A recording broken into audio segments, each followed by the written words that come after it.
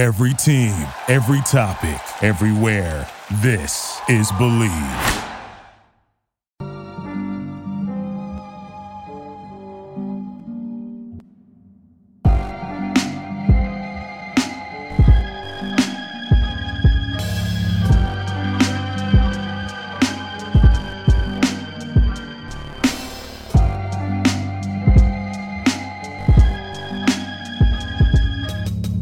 Welcome, everybody, to another episode of Strickland. I'm your host, Schwinny Poo, and this is episode 215.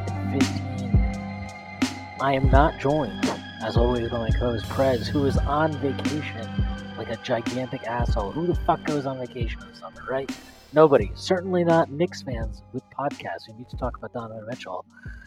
But I am joined by a very special guest. His name is Jeremy Cohen. You might follow him on Twitter at the Coincidence. Jeremy, how you doing? Good, Schwinn. Yeah, unlike Prez, don't take a day off. we grind through the whole summer, literally, figuratively, physically. Prez is just a freeloader. Unbelievable. He's just it's unreal. Who goes this guy's going to fucking California. There's nothing out there. Nothing to see. Absolutely nothing. Before we get started, though, I have to make an announcement with the Strickland as a Patreon. You can subscribe to it. There are a number of tiers. There's a $6 tier that gets you access to Pod Strickland every Friday that I do with Prez. You also get access to Drew, a.k.a. Doug's mailbag that he does every other week. You also get access to the Strickland Discord where the conversation never stops. There's a $9 tier that gets you access to wonderful weekly articles by Jack Hunley and Matthew Miranda, two of the best in the business. You will also get access to Strick and Roll, my solo pod, where I yell, rant, and rave about the Knicks even more. There's further tiers. There's a $15 tier, $30 tier, $50 tier, and $100 tier. Those come with a variety of additional benefits like merchandise discounts, listening in on pod recordings, as we did this past week, even potentially co-hosting a podcast alongside yours truly one day. Whether you choose to subscribe or not, none of this would be possible without you. Yeah, look, we could talk about so many things, right? There's so many things to talk about right now. But the one thing that is on everybody's mind is Donovan Mitchell. I did a little Twitter thread today, which I actually think is appropriate for this podcast. But I just wanted to get it out there on the record before any trade goes down because I've been thinking about it.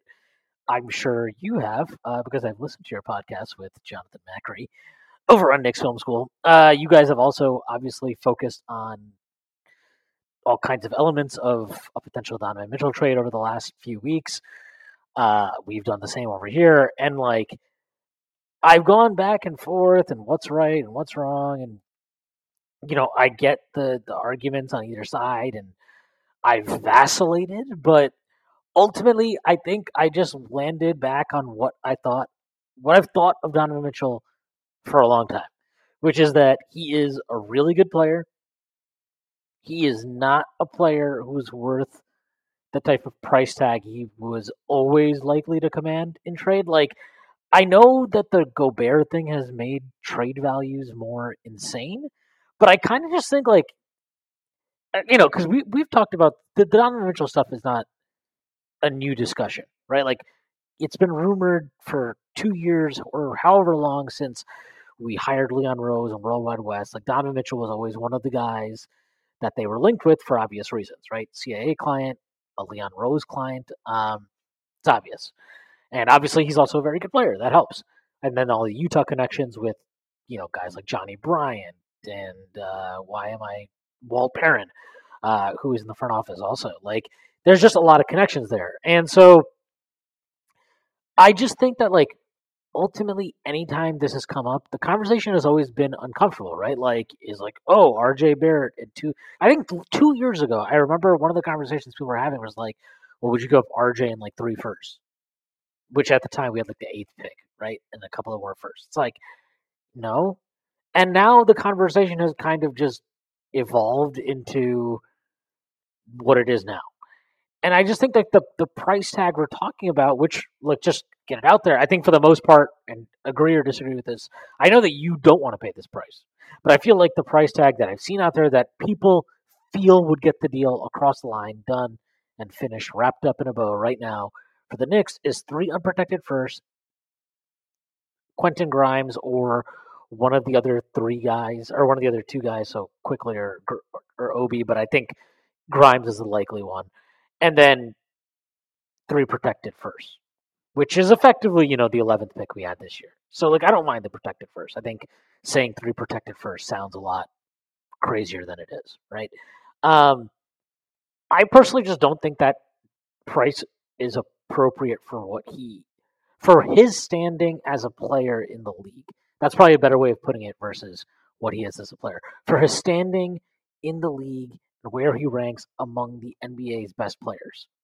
And that is just kind of where I come down on it at this point. I don't think he's worth it, and I don't think the price that I would like to pay, which would be probably one less unprotected first and not Grimes.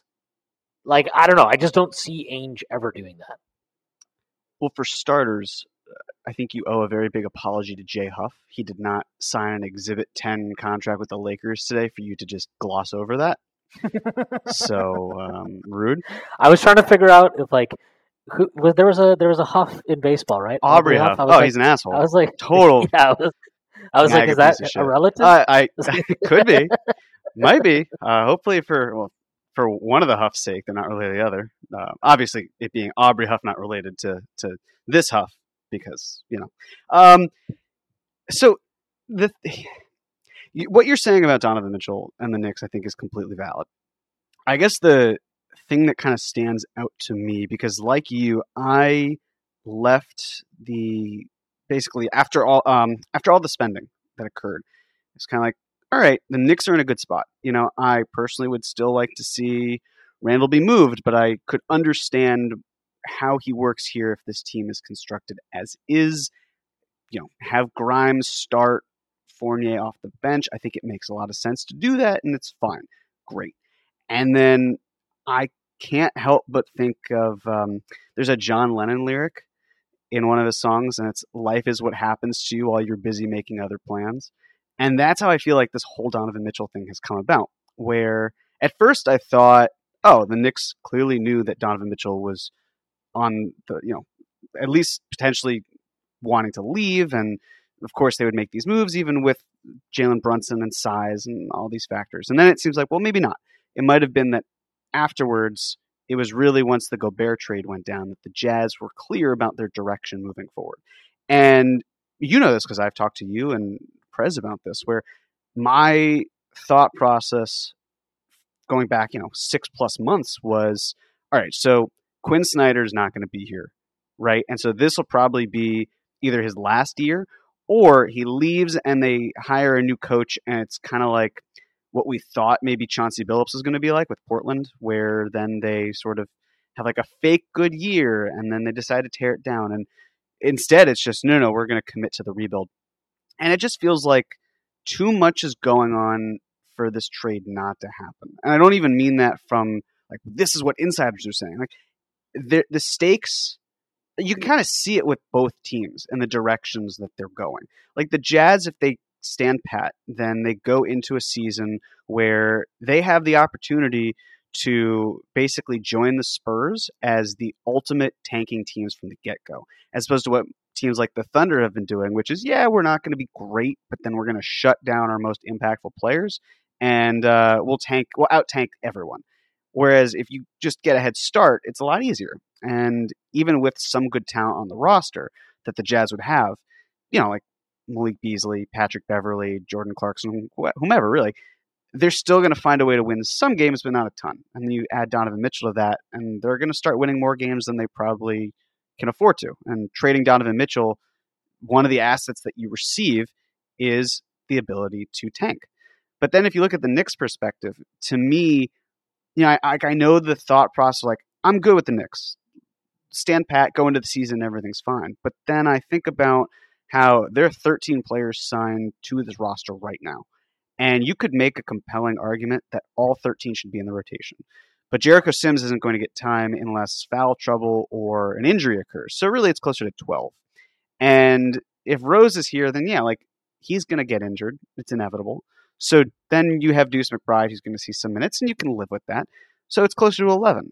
And then it's like, well, if you're keeping Emmanuel Quickly, which the Knicks should do regardless, you're then in a position where you have Evan Fournier making $18 million and out of the rotation, or Cam Reddish in his contract year where you just traded a protected first-round pick for him. He's out of the rotation. You're not taking Quentin Grimes out, and Tibbs isn't going to run an 11-man rotation. Or what you could do is if Derrick Rose is hurt, then you basically don't put McBride in, and you have Fournier and Reddish together. And yet you can't start the season assuming Derrick Rose is hurt if he's healthy. So there are a bunch of different pieces that I feel like need to work their way out. And it's kind of inevitable that it's going to happen, but it just hasn't, because it comes back to, as you're saying, the pick situation. For me, 6 picks, hard no. Absolutely not worth it. And I say that as someone who does like Donovan Mitchell and is not even considering the defensive fit or the downside. I think there is still high upside on the offensive end, and I don't think the fit is as important right now. If we all say, well, the Knicks aren't a contender. Cool. If the Knicks aren't a contender, we don't have to worry too much about fit. Let's at least let them play together and see what works. And just to be clear, when you say 6 picks, you're saying the 3 like you don't care if they did like 2 unprotected picks and all the protected picks, you wouldn't be, exactly going crazy about that, I'm assuming. Yeah, that's a good point. For me, it's less the amount of picks. I mean, 6 is still, I'd be queasy, but if it were like 4, all 4 are protected first, and the 2024 unprotected Knicks pick and the 2026 unprotected Knicks pick, I could do it. I'd say, you know what? It's Donovan Mitchell. I get it. That's fine. But it's not my preference. If you were to say like, well, what about 3 and 3? 3 being unprotected, 3 being protected. I'd say, nope, absolutely not. I can't do it. Like, you would then have to say, well, what if it's 2023, 2025, and 2027? And I'd just point to the Stepien rule that then says you can't trade that 2029 first for a while. Or that's the only first you can trade. You can't trade anything really in the meantime unless draft has already occurred. Yeah. And you wouldn't be able to trade 2031 until after the 2023-2024 season. Right. So it gums up the works. And if the whole thought process is, hey, it's not about Donovan Mitchell, it's about the guy after Donovan Mitchell, then you're kind of cutting off your nose to spite your face. So then it moves to, all right, well, what if it's 5 picks? Same thing. I can live with 5 picks. It's not my preference, but I think that's at least, it's got to sting a little bit in order to get this type of player. But those 5 picks, it would need to be 3 protected, and it would have to be 2 unprotected picks. And again, the Jazz have 3 first-round picks this year alone. So they're probably not going to want the Knicks unprotected in 2023 or the Dallas 2023 protected because, well, why do they want 4 picks? It's tough to consolidate. And it'd be 5 picks. Right. Like, that's the thing. It's a ton to have to work with. And I just don't see them doing it. And as you've said, having the ability to do double picks, or at least 2 picks in every single draft from now until 2028 or so, that I think really appeals to them. So it goes more like you have to find the right amount of picks in total. It's got to be the right amount of picks that are unprotected by the Knicks and the right amount of picks that are unprotected by the Knicks in X years, so it doesn't infringe upon how the Knicks can get better over time. And, I think the sweet spot is still Quentin Grimes, Evan Fournier, probably Derrick Rose because of salary, although I understand why the Jazz may not want to take on Derrick Rose. I don't really understand that, by the way, because, he's an expiring salary. And I get, they don't want to be good, and maybe he'll be good. I really don't think it'd be a crisis if they trade for him, and Danny just look, bud, you don't need to come to Utah. You do train in Chicago, hang out with your family, do what you got to do. When a trade comes along, we will move you, and you'll be great to go. I feel like that's the kind of thing where Ainge is acting like, oh my God, what am I it's like one of those things where he's like the Fournier thing, this is salary, we don't want it. I don't care. You're not even going to hit the salary floor next year. Yeah, you know what I mean? Millions. Shut up. I mean, they're easily $45 million as things stand below what the salary cap would be. And I mean, there's time, but that's a crazy amount to be under for a small market team that wants to start the rebuilding process. Right. They're not going to be paying anybody next summer. They're probably I would imagine all they do is like I think they're gonna have a fire sale. They have Beasley, Beasley, Beverly, Vanderbilt, Conley. Conley. Like Conley, I could see sticking around just because the contract is until weird. He's an expiring free agent, or until he's an expiring contract. Yeah, right. It might take a little while, but like those other four, they're gone. They're out of here. There's no question. They're not Utah Jazz for very long. And then like okay, so and he's not going to take long term money back unless it comes attached with like a first round pick, which I'm not sure. I would be really surprised if any team traded a first round pick for one of those guys. Maybe Beasley just because he's younger, but he'd have to really rehab his value. And does Utah really want to rehab his value? I don't think so. Not even rehab, but just up his value is probably a better word to use. Bogdanovich is older. Beverly is older. Like a few 3-4 years ago, as expirings, yeah, you could probably get a first round pick for them. Now, I don't think so. And then Vanderbilt is like, I really like him actually as a player, but he can't shoot, and he's a 4 who isn't big enough to play the 5. Like, there's just a lot of weird shit. He's got to have a very specific type of fit. Like I could see, if you were the Wizards, right? Would you trade like a couple second round picks for Jared Vanderbilt because he might fit nicely next to Kristaps? Sure, yeah, I can see that, but they're not going to be motivated, and they also are very restricted. But like they're not going to be very motivated to trade a couple second round picks to go get or to trade anything more than a couple of second round picks to go get Jared Vanderbilt. So it's like I don't think he's going to take on salary for those guys. I don't think those type of deals will be available to him. Probably end up cashing in for a bunch of them for a couple of seconds. Maybe Bogdanovich at the deadline or something like that could go for a first. I would be surprised given, again, the age and the fact that any team acquiring him is immediately going to have to make a decision on whether or not to pay him. So, like, yeah, I mean, the Rose thing, I'm sorry. I know you're not saying that. I feel like Ainge is trying to project that, oh my God, what am I going to do with Derrick Rose and Evan Fournier? And it's like, dude, you'll probably just be fine. Like, you probably won't play them. Fournier might play just because he's not going to, like, massively move your baseline. And if he's just out there putting up a bunch of threes, shooting 40% on them, like, you might get a team at the deadline that's like, you know what? We'll give you a similar length contract that sucks more.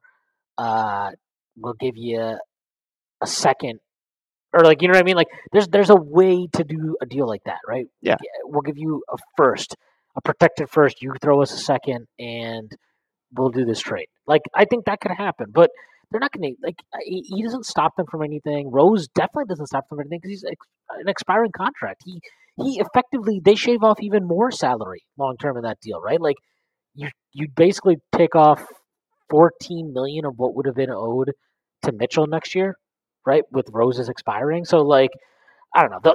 I just think that shit is whatever. If Ainge is that pissy about it, I don't care. Like, you can, at the very minimum, you can agree to a deal and go find a third team and just be like, look, if you're just like, hey, look, does anybody want Derrick Rose? That's it. Does anybody just want Derrick Rose? You will be able to make that happen. Yeah, and he's basically expiring salary. And it's not like the Jazz would have to deal with him after this year anyway. You have to deal with the issue of aggregation, but you're probably not going to aggregate his salary with another player like Beverly or Beasley or whoever it is. And if you are, then cool. You can just wait until the trade deadline to do it. You don't have to worry about it. And I think that's also the benefit of a smaller market where no one's going to be focusing on Utah. So you can bury Derrick Rose in the depth chart or any of these players and no one's going to care. But it's also the flip side too with Fournier, where here he was in the worst part of the season. He was considered this egregious contract. It's like, well, yeah, you just signed the deal. You're looking for instant value. It's a 4-year contract. The whole point is you want to flip him later. And what's going to happen is he's going to go to another team like Utah, and all of a sudden he's going to be incredibly underrated. It's like, oh my God, look at Evan Fournier. Look at what he's doing. He's a higher usage player. Like, you can talk yourself into that. And he's probably not going to get them more value than what he got the Magic, which was 2 seconds. But it seems like the whole like take him away and put him in a different role where no one has to focus on him and we don't have to worry about his warts, and it's just like, well, look at the shooting, look at all these things. Then it works out nicely for them, and they'll do fine, and they'll recoup other assets on top of that, and that's cool for them. That's great, but it like the way that it works with the salary, it has to be one of Fournier and Rose, and then it has to, like, if it's Rose, then it has to be one of Toppin and Reddish. If it's not going to be, Randall, which it's just not going to be, and it's not going to be Barrett. Like, that's not going to happen either. So the combinations you have to find, they need to be right. And like, all right, so if it's not Fournier and it is Rose, are you including Cam Reddish? Well, it goes back to the whole thing of the Jazz don't want to pay anyone, which, as we we're just saying, it's ridiculous to me. Like, Keith Smith put out how his like way too early cap space projections. There are 5 teams that are $40 million below the salary cap right now. And that'll all change for sure. But it's like, I think people in the past have had this mindset of like, yeah, create cap space, be bad, and take on bad contracts. And it's not that it doesn't work. It does. The Thunder just did it with JaMychal Green. But when you have more competition to take on these salaries, then like other teams that are dumping them are going to be like, why should I pay a premium to dump this player to you when this team is saying, hey, like the Pistons said, we'll take $30 million in salary pretty much, and you can give us 5 second-round picks, I think it turned out to be. And that's fine by us because now you can sign Jalen Brunson. And then I'm sure if you're the Knicks, you'd probably do that 11 times out of 10 because is Jalen Brunson better than those 3 players that were given up? Yeah. And those 5 second-round picks, they're not going to really amount to much. So if you're Utah, you're trying to have this masterclass in asset accumulation, but you don't you're like trying to galaxy brain yourself, and it doesn't have to be the case. And it just goes back to the package the Knicks can offer, where, okay, we're talking about a really good player. He's a star, absolutely. I think the All-NBA argument is kind of, it holds water and is silly at the same time because of how good the other players in the league are, but it's also a testament to, okay, well, why are you trying to extract enough value from Donovan Mitchell where you basically get me to pay the price of a Rolls Royce when, let's be honest, this is a Honda Civic. Again, I don't mean that, like, I'm not saying that he's a bad player. So maybe a Honda Civic's not the best example. Maybe it's more like, I don't know, a Lamborghini, but that's cheaper than a Rolls Royce? I'm terrible with cars. I'm a city boy. Whatever. You guys can make the analogy for yourself, but that's the thing where unless another team steps up right now, and if they don't feel comfortable going into next year with Donovan Mitchell, then life is what happens to you when you're busy making other plans. That's just the way it kind of is. And if you want to talk yourself, if you're a Jazz fan, you want to talk yourself into like, hey, we can bring Donovan Mitchell back. It'll be fine. Cool. But you also have to consider you're going to get the same value the Knicks are offering right now, and you don't have to risk messing up your tank. And Donovan Mitchell, the risk of him getting hurt and hurting you is 0. There's just too many factors at play, and that's why I liked what Ian Begley was saying. The leverage right now probably is closer with the Jazz, but when they have the star player the other teams seem to want, especially the Knicks. But when it comes to training camp and we get a Silas Harden situation, it's just awkward as hell. Like, what are you going to do? You're then coming from a position of weakness because it's awkward. And it's better to just get this done before that starts, which is why I think it'll, if it happens, and I think it will happen, it's probably closer to September by this point. Yeah, I mean, the other thing, though, is like, I feel like Danny Ainge I just think he's built this aura up, right? Of like, oh my God, he never loses trades. Oh my God, nobody gets value like Trader Danny gets value. And I think most of that is bullshit. I think there's a variety of reasons why he's successfully, landed kind of historic levels of draft capital in a couple of trades, right? The Brooklyn trade and the Minnesota trade both had new owners looking to make an immediate splash in the markets they were in. That stuff matters. But didn't you know the Knicks are desperate? Yes, exactly. The Knicks are the most desperate they've ever been. But like, I don't care about that.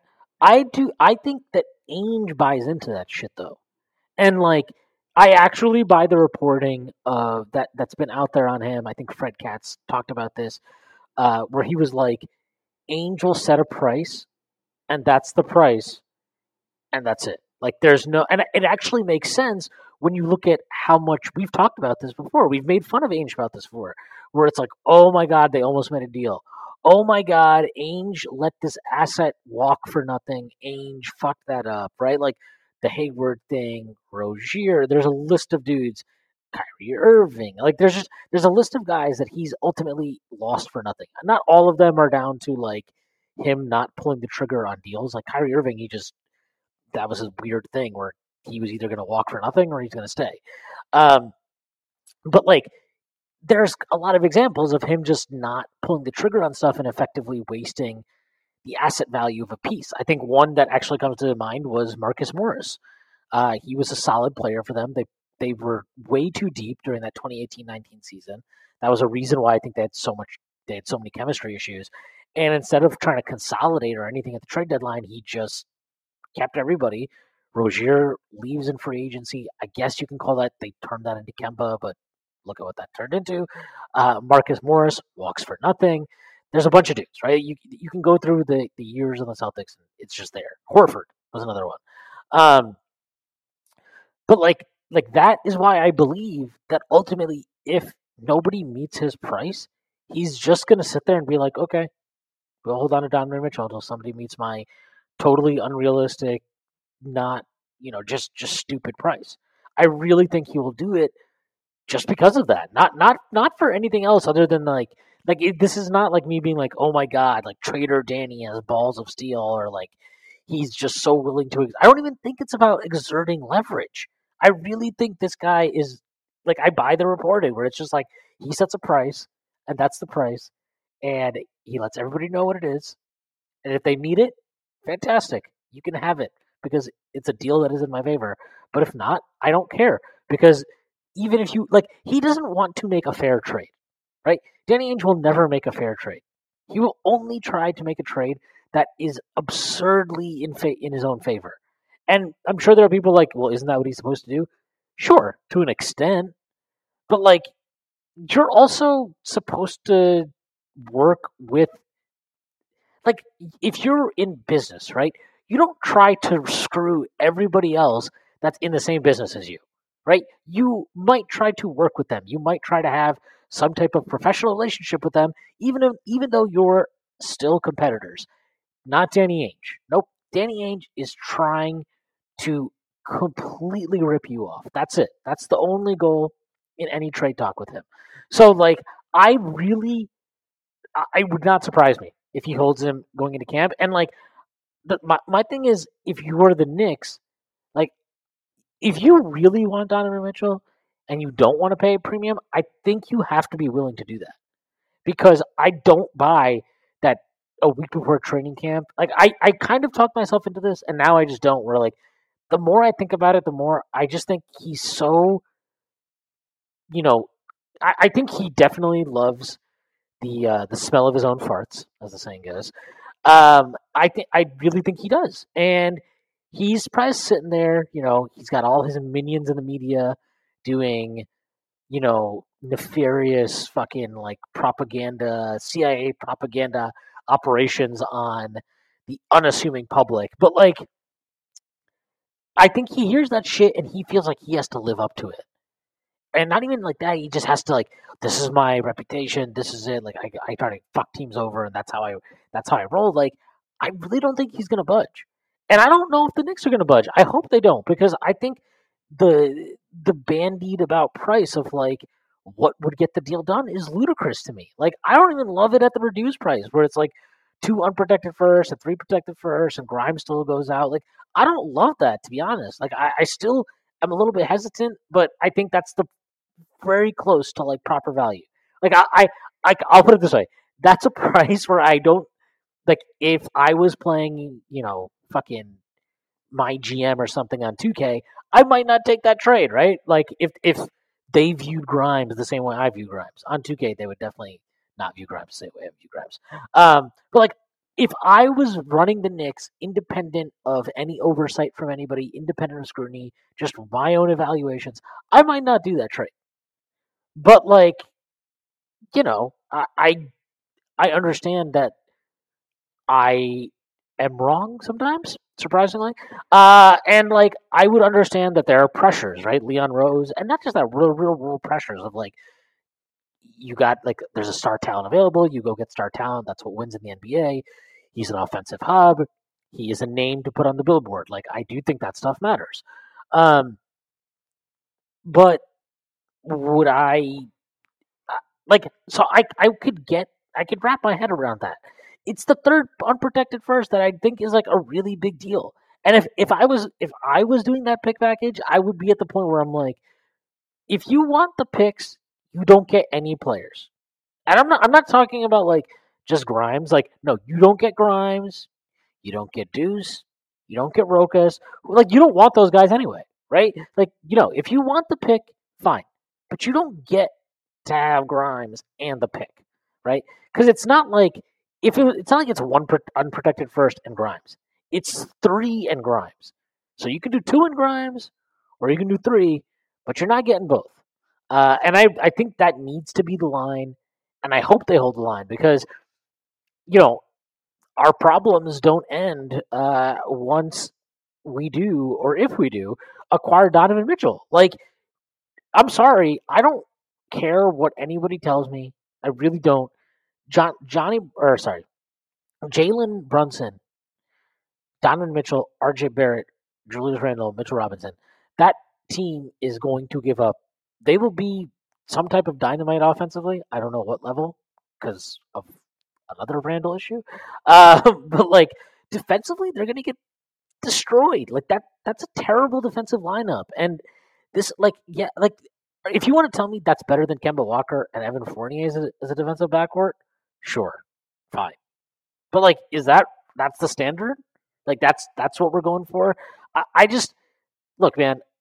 Donovan Mitchell had enough trouble getting hit on defense in a similarly overall bad defensive lineup with Rudy fucking Gobert as the 5, who, whatever you think about him, is clear of any other drop anchor big in the NBA. He is the best one at that. And now you got Mitchell Robinson as the 5. I don't know, man. I don't buy, like, Randall might try harder and whatever. Like, I'm pretty out on the idea he's going to become a plus defender again or something. Brunson, we know the limitations there. Donovan Mitchell, we know that he just doesn't give a shit. And even if he does give a shit, I think there's still limitations there. And then RJ Barrett, like, none of those guys is geared to stop the point of attack. I don't know. It's just there's so much you're trying to cover for like 3 separate guys probably in that lineup between Brunson, Donovan Mitchell, and Julius Randle. I don't know. It just there's so much stuff after even like a Mitchell trade that I don't like. Right? Like, it's not like even a Mitchell trade I do like. There's just still that Randle issue is there, and I think with the Randle thing, it compounds the issue of having Brunson and Donovan Mitchell in the backcourt together. The action never ends at DraftKings Sportsbook, especially this summer. With tons of ways to bet on all your favorite sports, you can fuel your fandom and feel the heat of the season like never before. Plus, right now, DraftKings Sportsbook is giving new customers a risk-free bet up to $1,000. That's right. Make your first bet up to $1,000, and if it doesn't win, you'll get another shot to cash in. You can throw down on all the major action for baseball, golf, MMA, and more. Plus, with same-game parlays, spreads, money lines, over-unders, and props, your betting options feel endless. Best of all, DraftKings is safe, secure, and reliable. You can deposit and withdraw your cash whenever you want.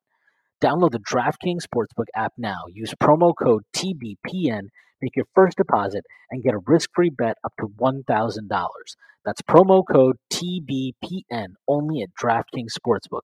Minimum age and eligibility restrictions apply. See show notes for details. It's not a pretty fit. It's not one I would like for the Knicks to go into with. I agree. There, too many cooks in the kitchen, so to speak. That's why the appeal of at least if you trade Donovan Mitchell and you have Obi being the 4, great. You have 2 players in the front court who are comfortable playing off ball, but also, more so for, I guess, Mitch, because he's pretty much just more of a finisher than anything. It's still a better operation. You still give a little bit more space to the other 3. You don't have to worry as much. You can also work in transition. I mean, Julius isn't going to be nearly as good in transition as Obi is or would be. So it's not fun. I guess the kind of the prevailing thought for me, and I know you guys touched on this in the podcast that you did with Stacy and Conrad. It's kind of like, I think the idea that there won't be I only know Conrad by his by his stage name. Knicks Illustrated. Excuse me. I know that the idea that there will not be another star, and that's why the Knicks need to go after Donovan Mitchell, to me, it's pretty crazy, because obviously there will be another star on the market. Where I kind of talk myself a little bit more into the Donovan Mitchell trade, again, depending on how what's involved in sending the package out to get Donovan Mitchell, it's okay, can you find the right star? Can you find the right star who fits exactly what you want from a positional standpoint if you're the Knicks? Can you find that player who is the right age, who's on the right contract, who lines up perfectly with what you're doing, and who wants to be in New York long term? And when you look at that list as time goes on, I don't think it's as long as some might think. So, like, for the conversation you guys were having, I know, I'm just going to list some of the names in general. I know there were differing opinions, but let's just roll through it. Right, like, obviously Ben Simmons. To me, the Knicks have no interest in Ben Simmons. He does not fit what they like to do. And he's got enough issues to sort out on his own, where to me it's almost you don't prefer Julius Randle to a player like Ben Simmons when you know what Ben Simmons' ceiling is, but at the same time, Julius Randle's ceiling arguably was higher in his All-NBA year, but it doesn't matter for either, because I don't see either of them getting back to that point, and it's not what the Knicks want. Like, I think the Knicks probably want to move off of Julius Randle. It's just that, okay, we're not going to go after Ben Simmons because of the physical and mental limitations that might be there. I'm trying to think who else. Like, I know you talk of Jaren Jackson Jr. Sure, maybe, but at the same time, if you're Memphis, you're going to want something back in return. That's not a bundle of picks. You want to win. You want to win with Ja. You want to show him you're going to continue winning. And the same thing happens with Zion and Brandon Ingram, where if you're the Knicks and you want Brandon Ingram, cool, but the Pelicans are going to want, like, they've got enough picks. They don't have to worry about picks. They want to keep winning around Zion Williamson, because the reason they lost Chris Paul, the reason they lost Anthony Davis, they could not really win with those players on the roster. And I think they've learned their lesson. How do we fix that? We win. And if you're the Knicks, it's like, okay, well, you can do it. And this extends to Jaylen Brown as well. There are 2 ways to go about it, right? Number one is you get a third team involved. And that third team sends a player who is better than Brandon Ingram, better than Jason Tatum, better than Jaren Jackson Jr. And that player goes to any of those teams. And then the stars that I just mentioned, I guess you could call Jaren Jackson Jr. a star, but I don't know. It's kind of I think he's a really great starter, and I think he's got a lot of potential, but semantics. If you then send that player to the Knicks, then that's how you could do it. It has to be a 3-team deal. Or, and this extends probably more to New Orleans than it does the others, if you lock up RJ this summer, and then next summer you try to deal for someone like Brandon Ingram, then your matching player is RJ Barrett. And I don't want the Knicks to trade RJ Barrett. I know there are a lot of fans who don't want the Knicks to trade RJ Barrett, but it's hard for me to see how you're able to get the right player to come to New York, who's like, they become available. You can find another team to help bridge the gap so that those teams get what they're looking for and everything works out. And that brings me back to Donovan Mitchell. It's like, again, I want the price to be right. And it seems that the Knicks are standing pretty firm on that as well. But you then have to consider, like, these other players involved. The fact that Donovan Mitchell is even on the trade block is a rarity in itself, because we don't see guys of his caliber with 3 years or more on the market get traded for less. I mean, number one, at all. Number two, if it's the case of Ben Simmons, he was traded for James Harden, who is a much better player. And number three, for it not to be a star coming back for Utah, but instead a bunch of picks. So it's hard to find the right matches for all of that checks off every single box. And if you're the Knicks, you need that player to check off every single box. And it's why I don't love Donovan Mitchell as a player. I think he's great. I have hesitations long-term about, can you succeed? I mean, forget about Jalen Brunson for the moment. Can you succeed if you have anyone who's like 6'1" on a championship team? Case studies show that you really can't. Can you succeed if you trade a lot of assets for a star and you don't have a player who's better than him on the roster already? If you don't, then you're probably sinking yourself there too. So it's not easy by any stretch, obviously, but it's a matter of, like, if you can find a guy who, again, checks off all these boxes, fits well, and you can build around him, then I understand it. But it all comes back to, it has to be the right price. Because if Utah's not willing to wait, then that benefits the Knicks. If Utah is willing to wait, it probably doesn't benefit the Knicks, but the price drops as well, and then you're looking at a different situation. And then I guess one more name, SGA. I like SGA. I don't think I'm as crazy about him as I know a lot of Knicks fans are. It's more like, okay, well, he's starting the first year of a 5-year deal. If in 2 years he says, I've had it, don't want to be here, get me out of here, the package for SGA is going to be the same likely as what we think it could be for Donovan Mitchell, or it's going to be more. And you might have increased competition as well to deal with that. And the Knicks assets that they have are probably going to be, I don't want to say worse, but it's like, one of the benefits right now is that the Knicks have 2 firsts in this upcoming draft.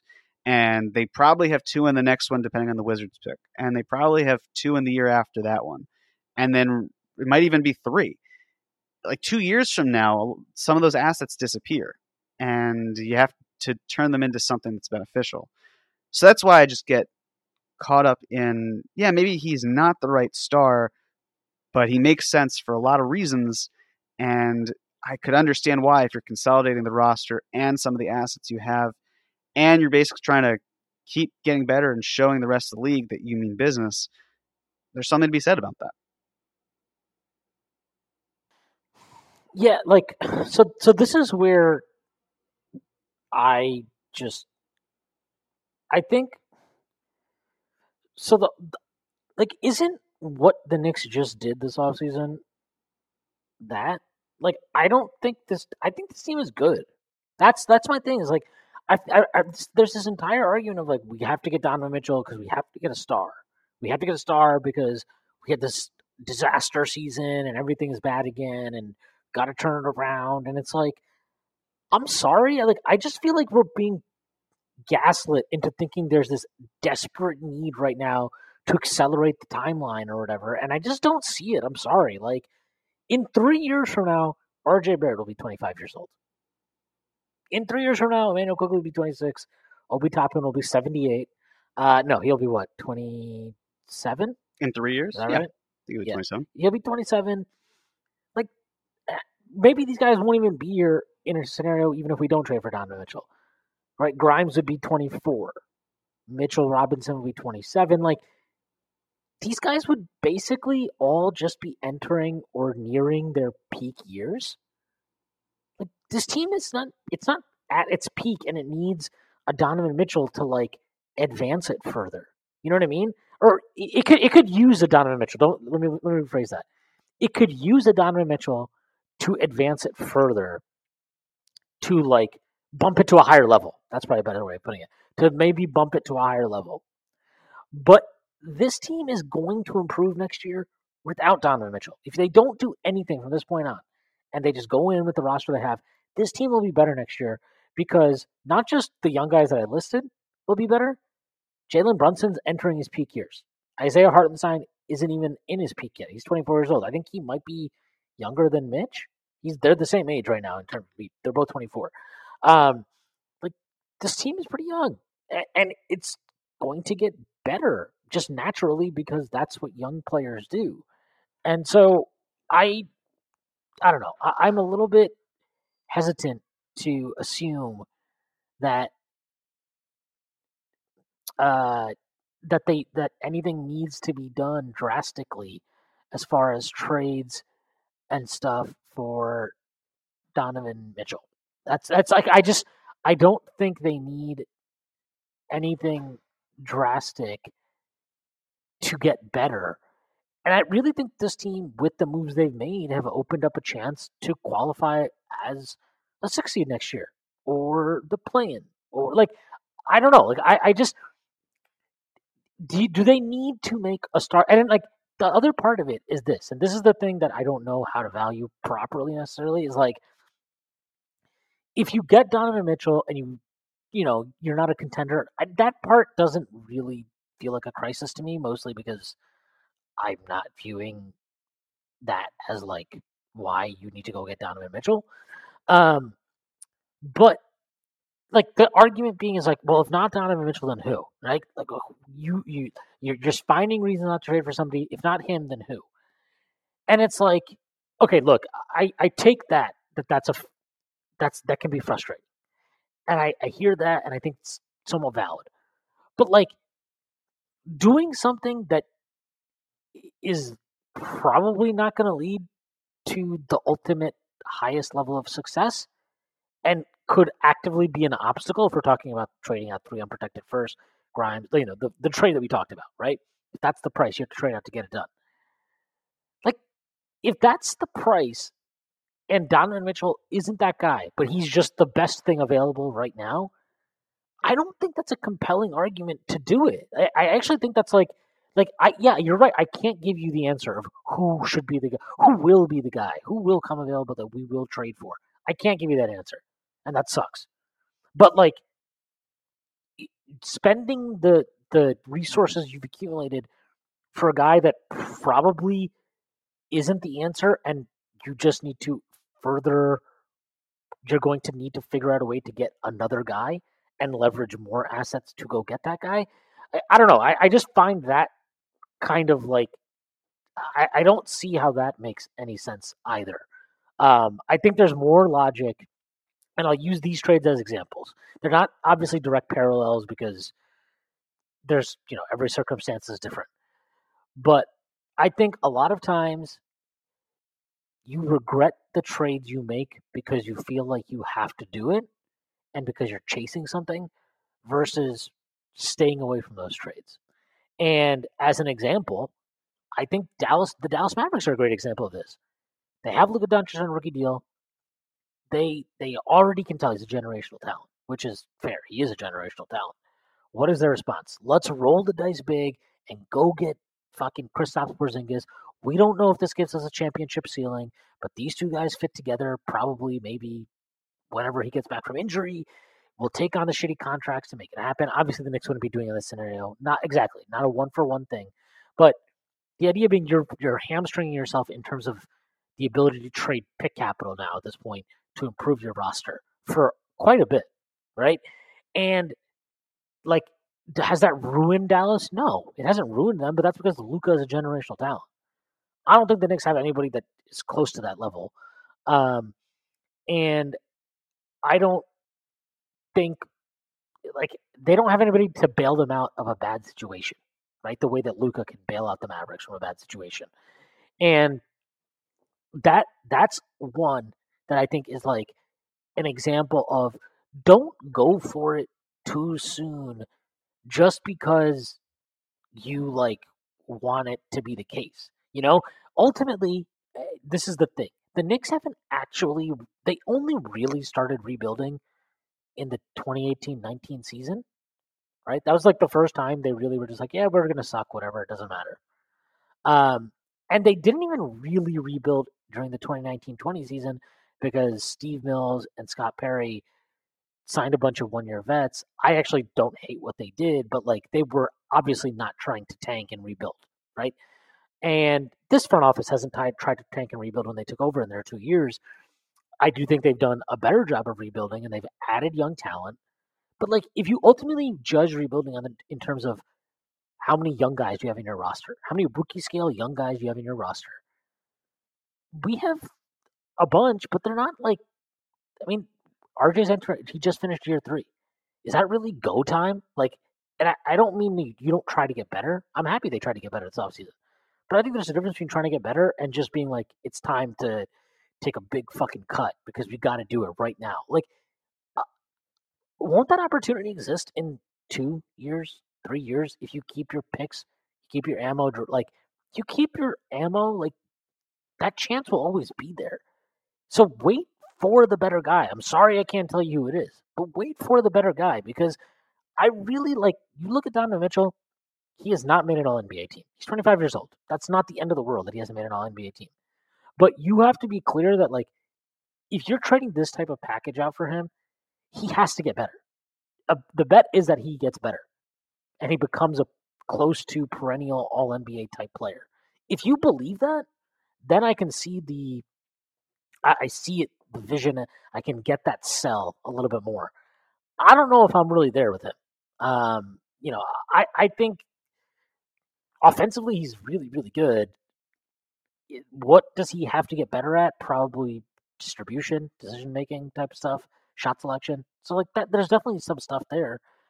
Defensively, he has to get better at basically everything. And, man, I don't like betting on somebody who's been in the league with an established track record of really bad defense. And now you're trading out all this stuff and you're like, well, he'll just be better on defense. Like, it usually does not ever work out like that. So, I don't know. Again, I do feel like a coward being like, don't trade all this stuff because it's not the right guy. But I ultimately do feel like that. And I don't consider myself, I've made fun of like Danny Ainge. He always hoarded stuff. You got to take the swing sometimes.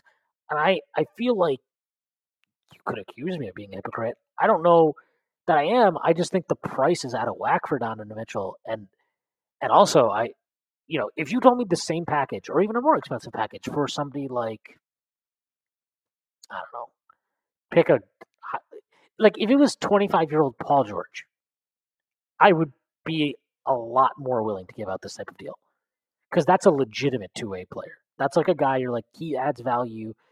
Even on his off-scoring nights, he can help us win basketball games. Donovan Mitchell cannot help you win basketball games on his off-scoring nights. You know what I mean? Like, he's not helping you at all on the other end of the floor. So it's a really tricky one. I do understand where people like, I think Prez is a lot more about trading for Donovan Mitchell than I am, or your co-host, Jonathan Macri. Like, I understand that point of view. I just feel like it's a little bit, some kind of combination of impatience and FOMO.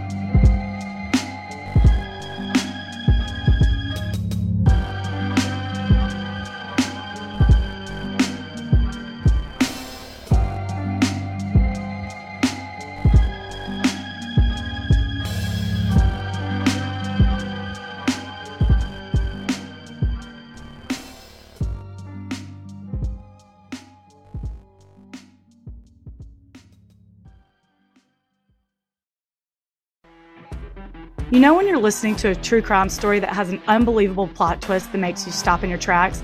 That's what our podcast, People Are the Worst, brings you with each episode. I'm Rachel. And I'm Rebecca. We're identical twins who love true crime cases that make you say, didn't see that coming, and we hate the people responsible for them. Listen to People Are the Worst now on Apple, Spotify, or wherever you get your podcasts.